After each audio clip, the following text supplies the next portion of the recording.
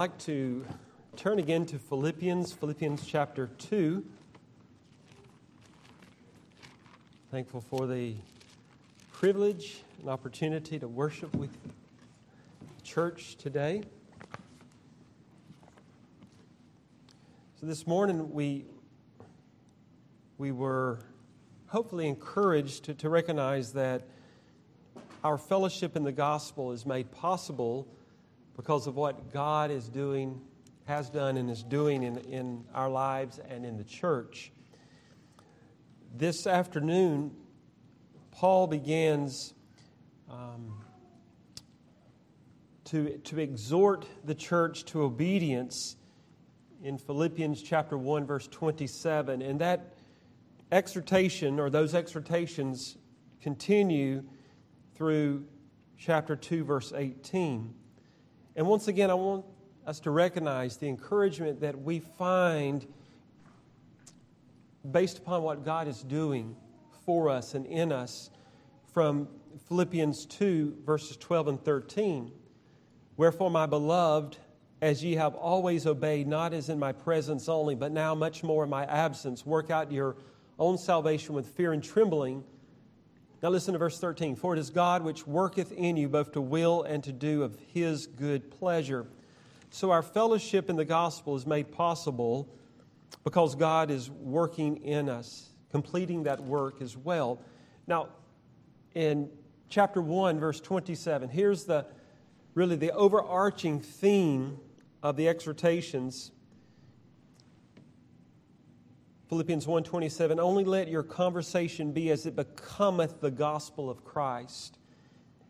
And Paul begins to delineate. He begins to show us how we live a life that is becoming the gospel of Christ through the different responsibilities that we have. So I want us just to highlight some of those areas that we are exhorted to obedience in, and really close by observing the encouragement that we find, and that is because of what God is doing. So God has not left us to ourselves.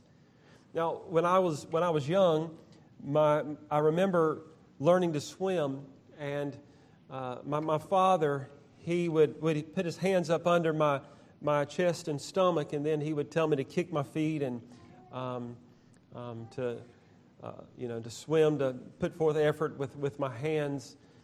And I recognized that the ability to swim was because Dad was holding me up primarily. And that's how it is when we look at our responsibility in sanctification, and yet at the same time that God is the one that's giving us the desire and the ability to do what He's commanded us to do. Now that illustration with my father, it falls short because there came a time when I no longer needed my father to buoy me up, to hold his hands up under my stomach and chest, because I was able to swim on my own. But as Christians, we recognize we never reach that point. We're always dependent upon our Heavenly Father. All right, so let's dive in. Chapter 1, verse 27. Only let your conversation, that word conversation there, he's speaking of our behavior. Let our conversation be as it becometh the gospel of Christ. The word becometh there means to live in a way that's worthy, that's suitable, in a manner that is worthy of the gospel. So the gospel is the message that proclaims we have been saved through Christ. But that gospel message has implications to it. The implications concerning how we are to live. So we're saved completely by the blood of Christ as far as our standing with God. And the gospel is very clear that we're not saved by contributing at all any righteousness of our own. We're saved by Christ alone, through faith alone. And yet there are important implications that flow out of the gospel. The gospel reveals how God has redeemed us through Christ, and we need to be grounded in that. That is orthodoxy, the right belief. But out of orthodoxy flows orthopraxy, the correct practice, how we are to live So Paul is wanting the church to live in a way that showcases, that highlights what Christ has done for them. He wants them to live in a manner that would be worthy of this gospel of Christ. So he begins this section by encouraging them to stand fast, unified in light of opposition. All right, so you're to let your conversation be, let your lifestyle be as it becometh the gospel of Christ when you are faced with opposition from unbelievers.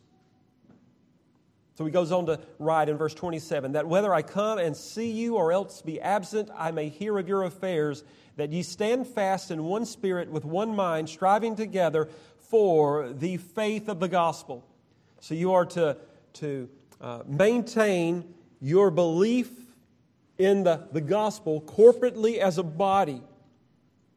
Verse 28, and in nothing be terrified by your adversaries, which is to them an evident token of perdition, but to you of salvation and that of God.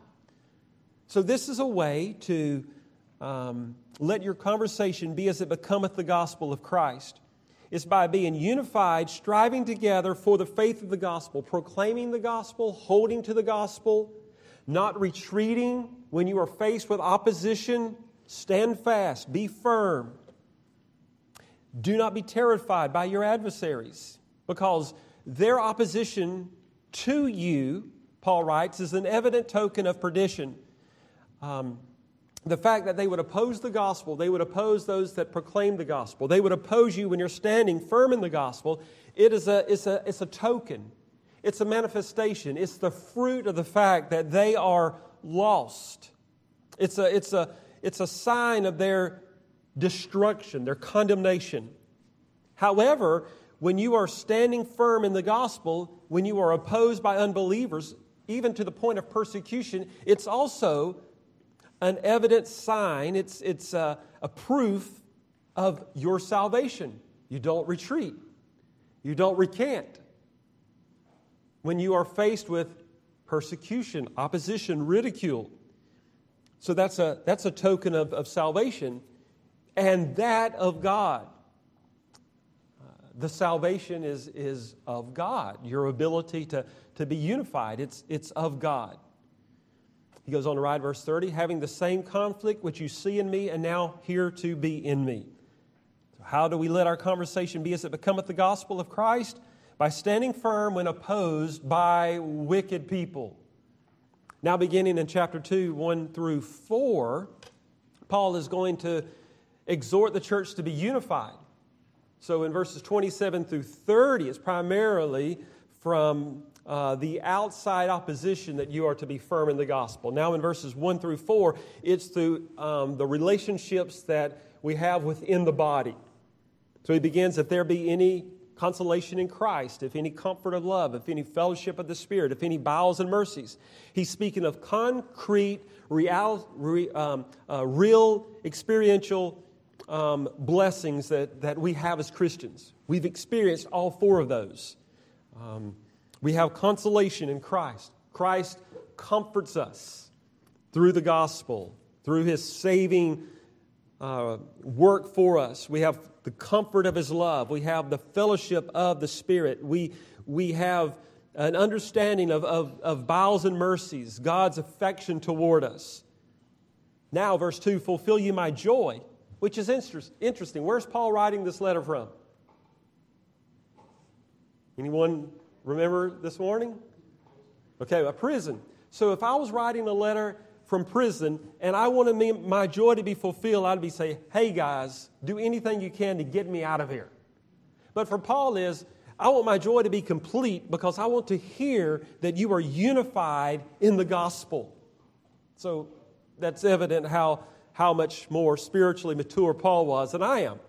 But this ought to be our attitude as well. Fulfill ye my joy. How can that be accomplished? That ye be like-minded, having the same love, being of one accord, of one mind.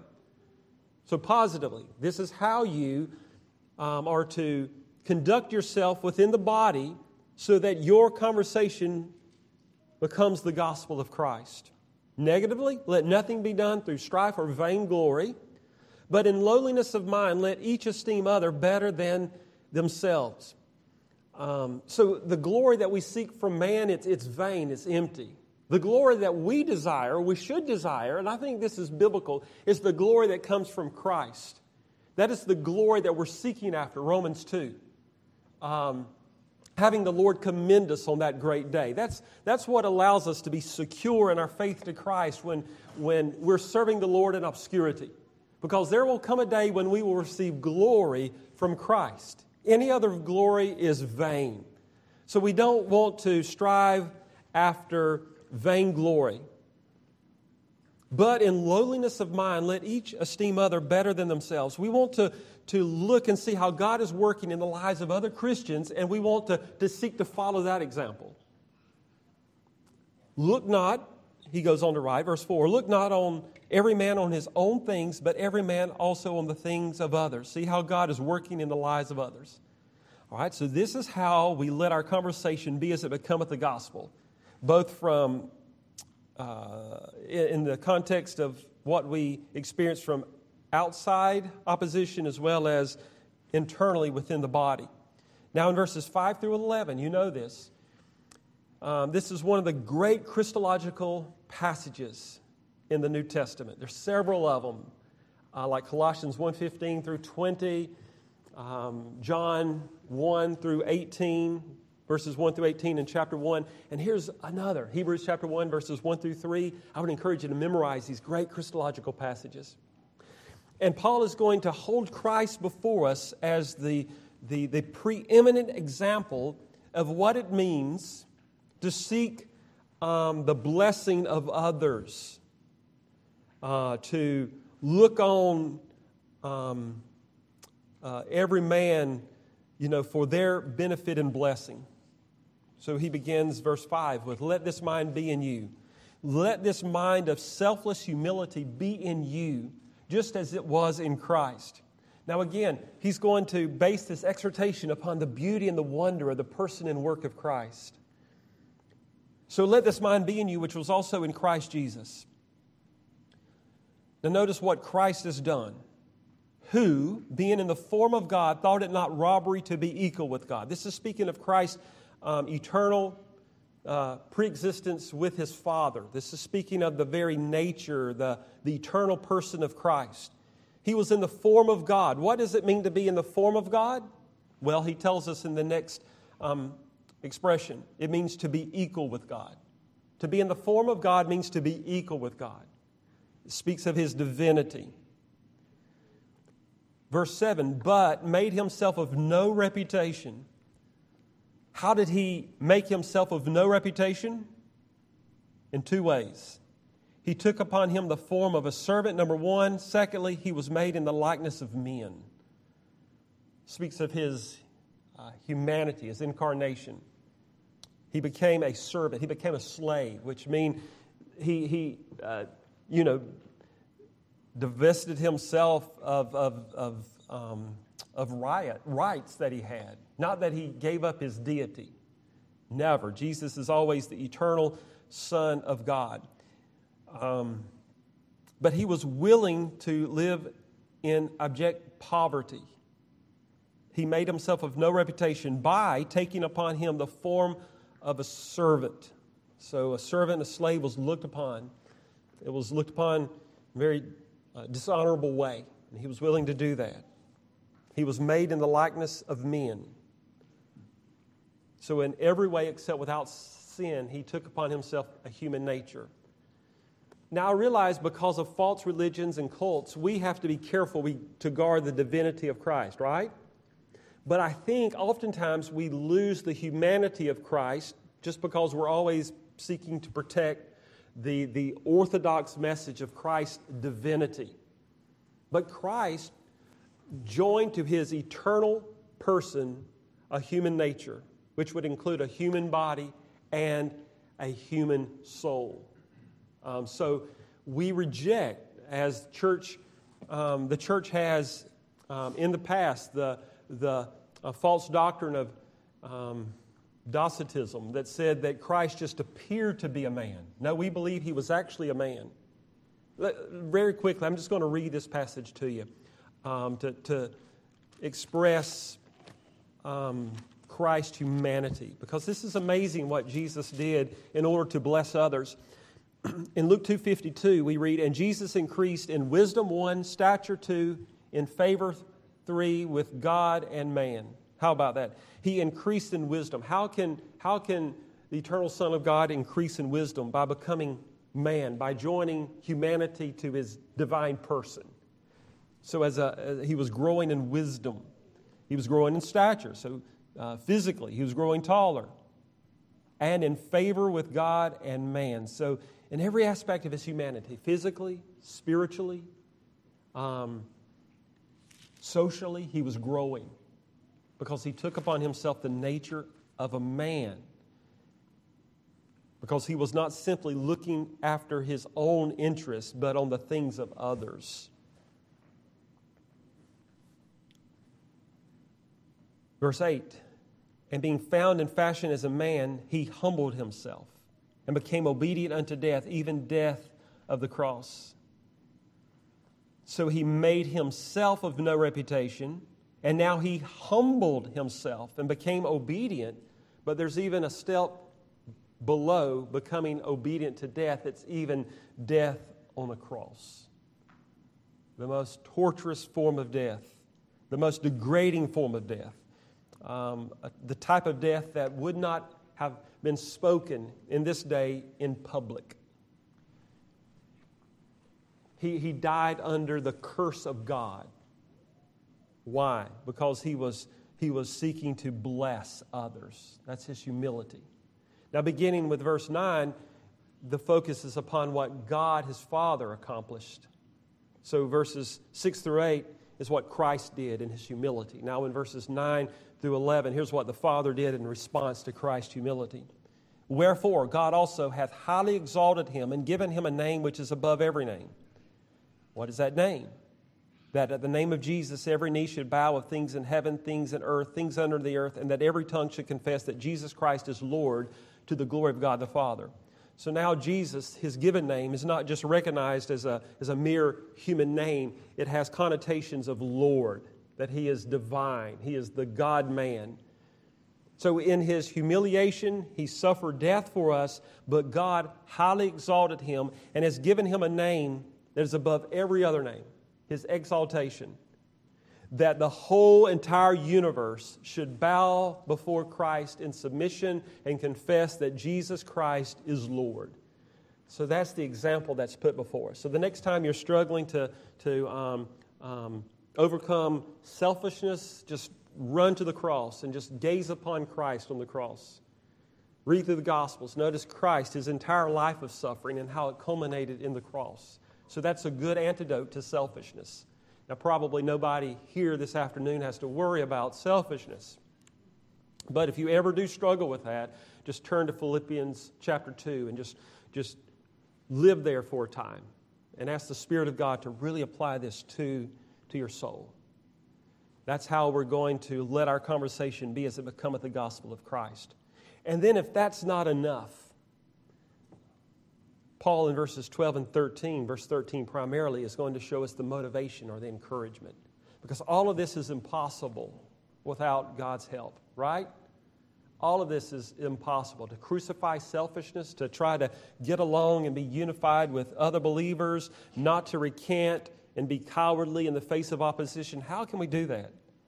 So verse 12, "Wherefore, my beloved," wherefore, because of what Paul has written, I believe starting back in verse 27, "Wherefore, my beloved, as ye have always obeyed, not as in my presence only, but now much more in my absence, work out your own salvation with fear and trembling."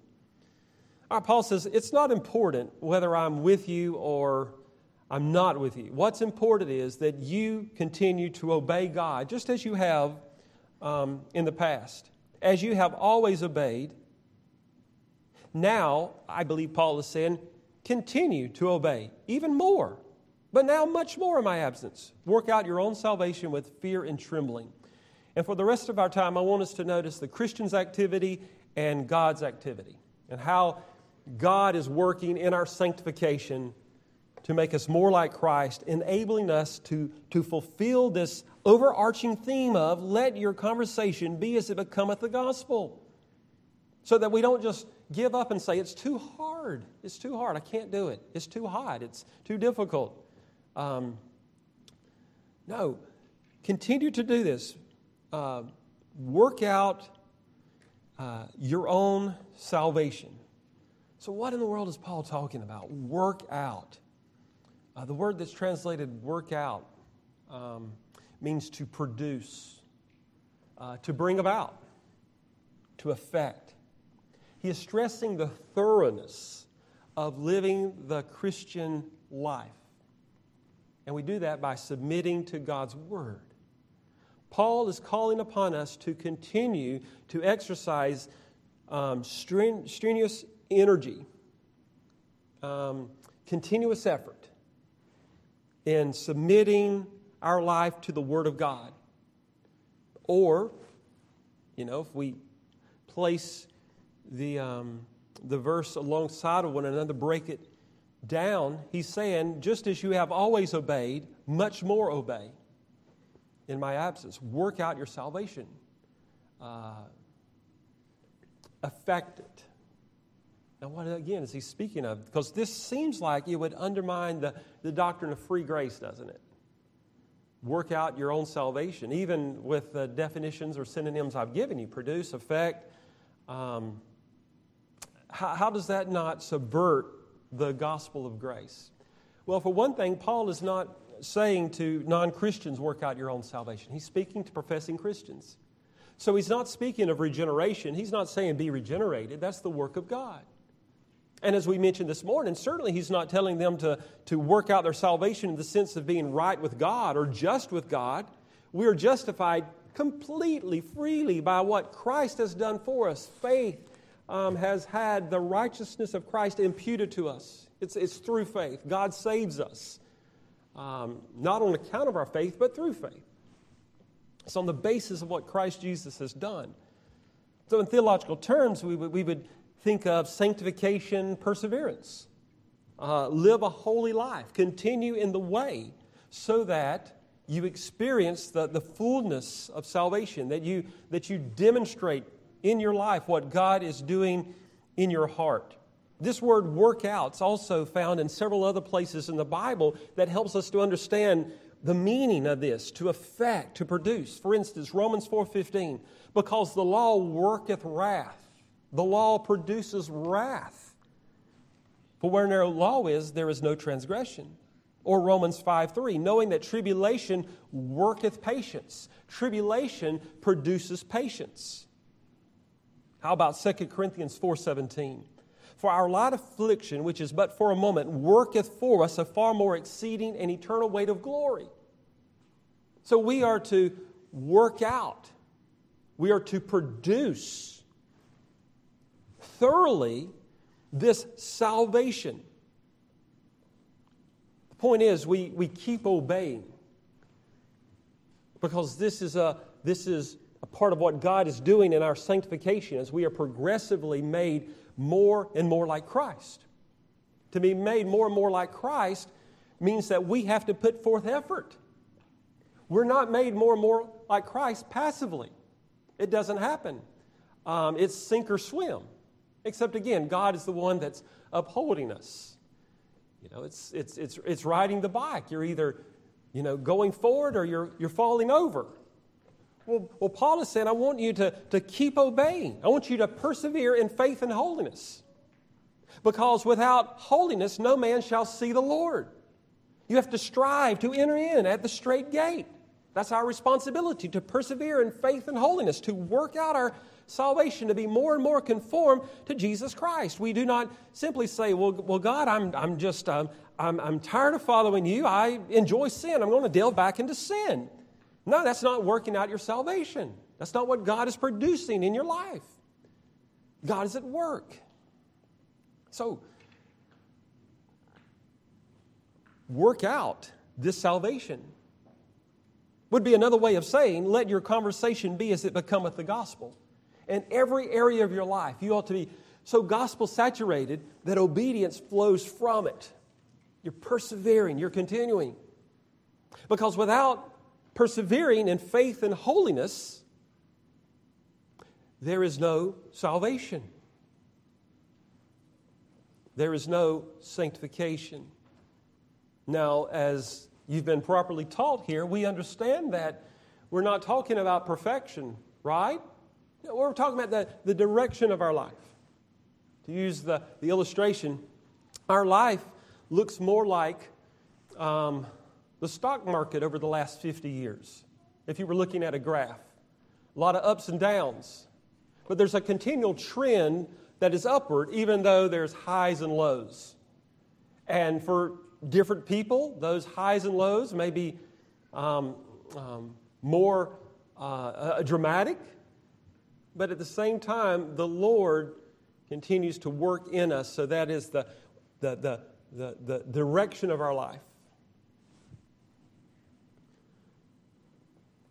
And yet, because of what God is doing, we understand that even in our sanctification, we're not undermining the grace of God. And here's the reason why, verse 13. So you are to work out your salvation with fear and trembling, for, here's the encouragement, because it is God which worketh in you both to will and to do of His good pleasure. For it is God. It's God. So God is the one that's upholding us. God is the one that is keeping us. What is God doing? Well, He is enabling you to work out your own salvation, to produce it, to thoroughly be sanctified, because He's working in you. This is a continual action of God. This morning, Philippians 1:6, it is God that has begun a good work in you. So when He began the good work in you, He did not jump out of the process halfway through. He continues. He continues all along till He completes it. So God secures the working out of our salvation by working in us, continually working within us. He never abandons us. And that's helpful for me. Hope it's encouraging and helpful for you. God never says, well, I've had enough. I'm through. Now, He chastens us. That's how He helps us to be partakers of His holiness, so that we are sons. He can chasten us. He can chasten us severely. But even that is an expression of His love. He works through us through the means of grace, like reading His Word, prayer, the public proclamation of His Word, the ordinances of baptism and the Lord's Supper. All of those are ways that God works to sanctify us. He works in us. Here, Paul writes, He works in us both to will. So the will is the desire. It's a purposeful determination. God, according to the psalmist, He inclines our hearts unto His testimonies.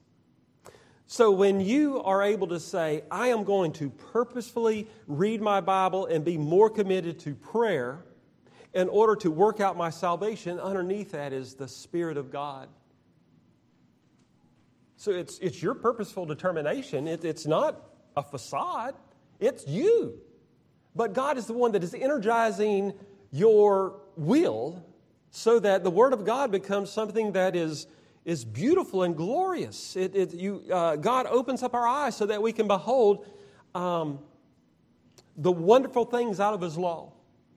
Now, that doesn't mean, again, that every day of my life, at any moment, you ask me, do you enjoy reading your Bible? I'm saying, yes, it's the most wonderful experience I've had today. Sometimes it's cold and mechanical, but I recognize as I respond in obedience to God, God meets me there to make His Word beautiful and wonderful. I can do this through Christ that strengthens me. And the very fact, even though sometimes I am cold and indifferent, the fact that I keep coming back and eventually the Word of God is warming my soul and increasing my affection for Christ, is because the Lord is giving me this purposeful determination to read His Word and to obey His Word. Therefore, We can say, let your conversation be as it becometh the gospel, because God is working in us the desire. He's inclining our heart toward obedience. It's remarkable, this grace is. But not only is He working in us the desire, He's working in us to give us the ability. For it is God which worketh in you both to will and to work. We could, translate it in that way. God is working so that we will work. He's giving us the divine energy to carry out the purposeful determination.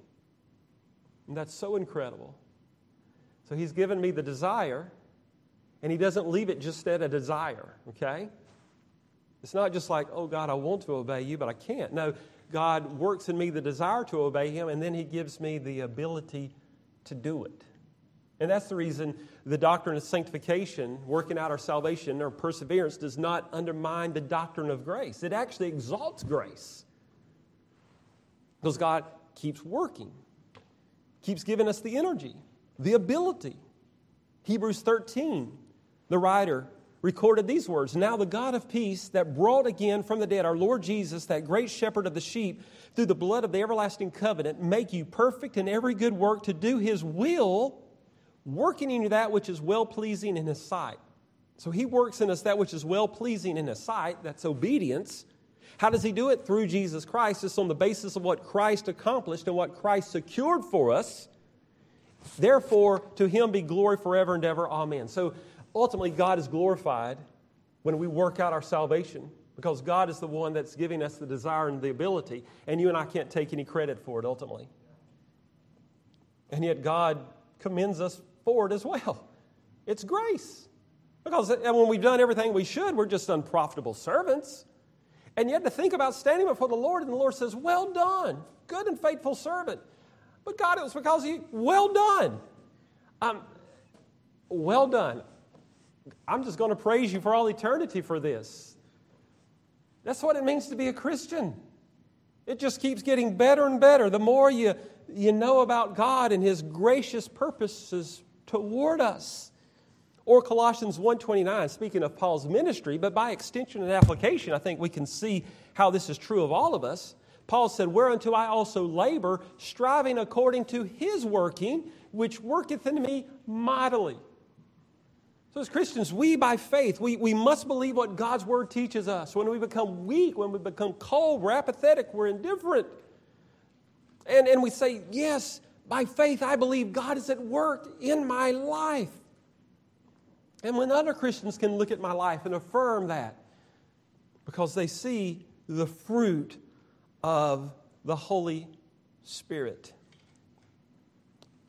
So let your conversation be as it becometh the gospel in all of these different areas, which would mean striving for it as God is working in you to do, listen to this, of His good pleasure. It's for His glory, what pleases Him, what's glorifying to Him. All right, let's close out this section, this exhortation very quickly, and then we'll go home. So you just see how much we need this grace. Verse 14, do all things without murmuring and disputings. Anybody guilty this past week? Any murmurs here? Murmurs can get you in serious trouble. What happened to the Israelites when they murmured? Struck down. Serious sin against God, ingratitude. How can I go through life's difficulties without murmuring? God is at work, helping me to work out my salvation with fear and trembling, with seriousness and sobriety.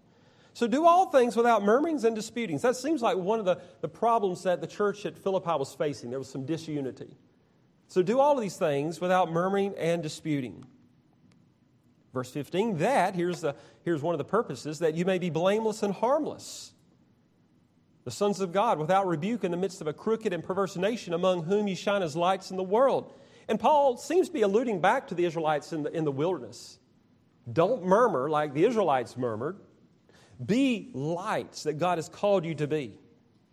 See, you're lights in the world when you let your conversation be as it becomes the gospel of Christ.